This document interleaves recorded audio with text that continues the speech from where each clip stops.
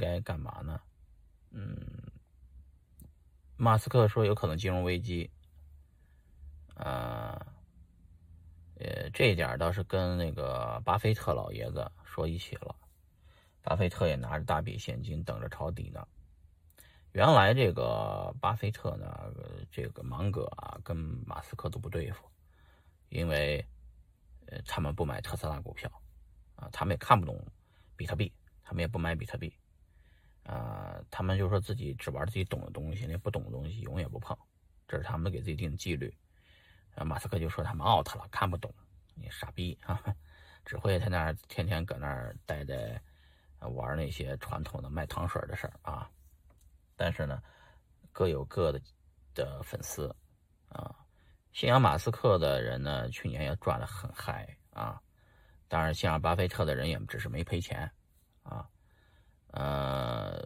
那一个新的权威如果想颠覆旧的权威，他必须得干点新东西啊。马斯克敢买比特币，巴菲特也确实老了，人家也确实老了，但是人家常青树嘛啊。但这俩人有一个共同的观点，就是明年可能要进入危机，因为大水漫灌。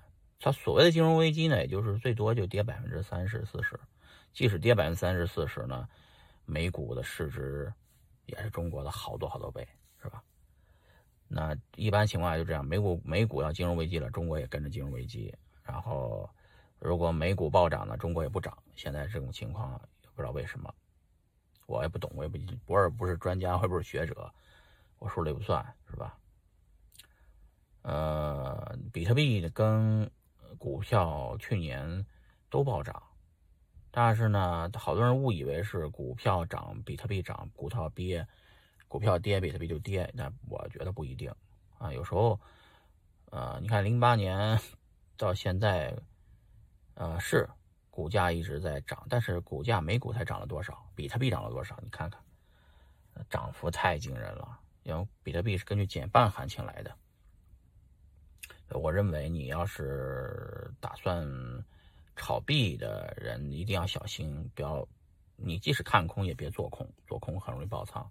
比特币是叫一根大阳线，千军万马来相见，一家就一个比特币，分都分不到几个，机构又买了那么多，散户一家一个分散在手上又舍不得卖啊，这比特币还得涨啊。明年10万美金比特币是有可能的，但跌回2万美金是不可能的啊，跌到3万4万，就有很多人在抄底了。那大家自己看着办啊。2022年股票金融危机有可能吗？有啊，什么都有可能，对吧？但是比特币大危机不可能，比特币只能涨，对吧？所以综合所述，我说我来美国之前我就说了我说来到这里4次减半，啥也不干，100万美金，是吧？就我来了这儿啥都不干，等着比特币减半4次，每4年减半1次，16年以后比特币就100万美金了啊！现在我来了以后还才3年，还没有到第4年呢，过完2022年就第4年了啊！这才第1次减半，还有3次呢，还有12年。哇，等得好漫长啊，日子过得好慢呐。它币价呀一直在涨啊。在这个过程中，虽然比特币涨得慢，但是我的那些山寨币我也不知道为啥，就马斯克喊单的币我都跟着买了一点也挣了。所以我呢感谢马斯克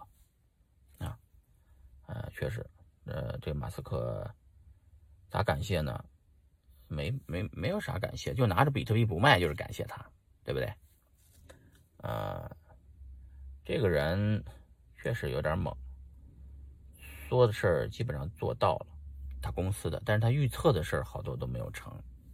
他以前预测呀，这我们家股票太贵了，太高了他自己都发推特说自己股票太高了，结果股票又翻10倍，你说他傻不傻他连自己公司的股票的市值他都觉得高对吧？更别说美股，他认为有泡沫。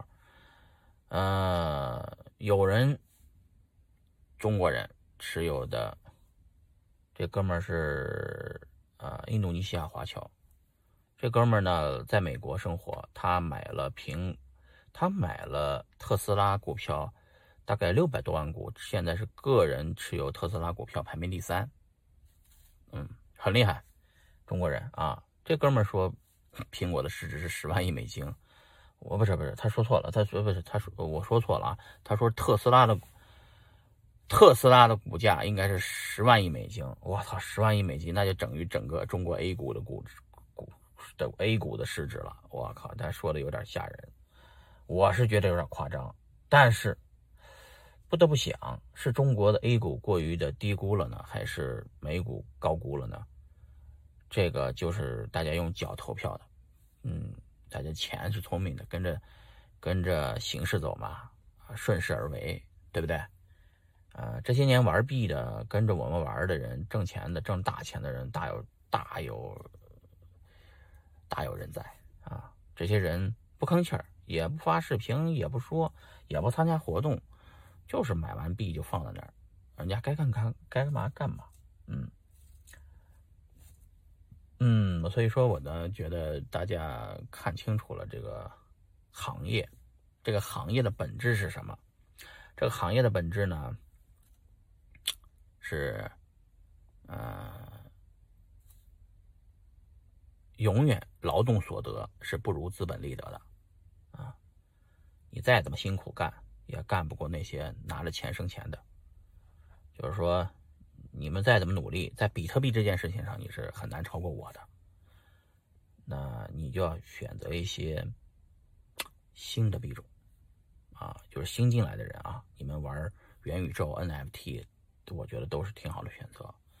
现在我们经常在美国的硅谷这些华人吧聚会，现在人越来越多了，而且年轻人越来越多了，都是新入职新毕业的工程师，这边确实是一些人才很多啊。这些人才原来我记得这些人才都是很多毕了业工作几年就回国了，但是现在不知道为什么这群人都定居下来，并且把父母都接过来，是这种现象。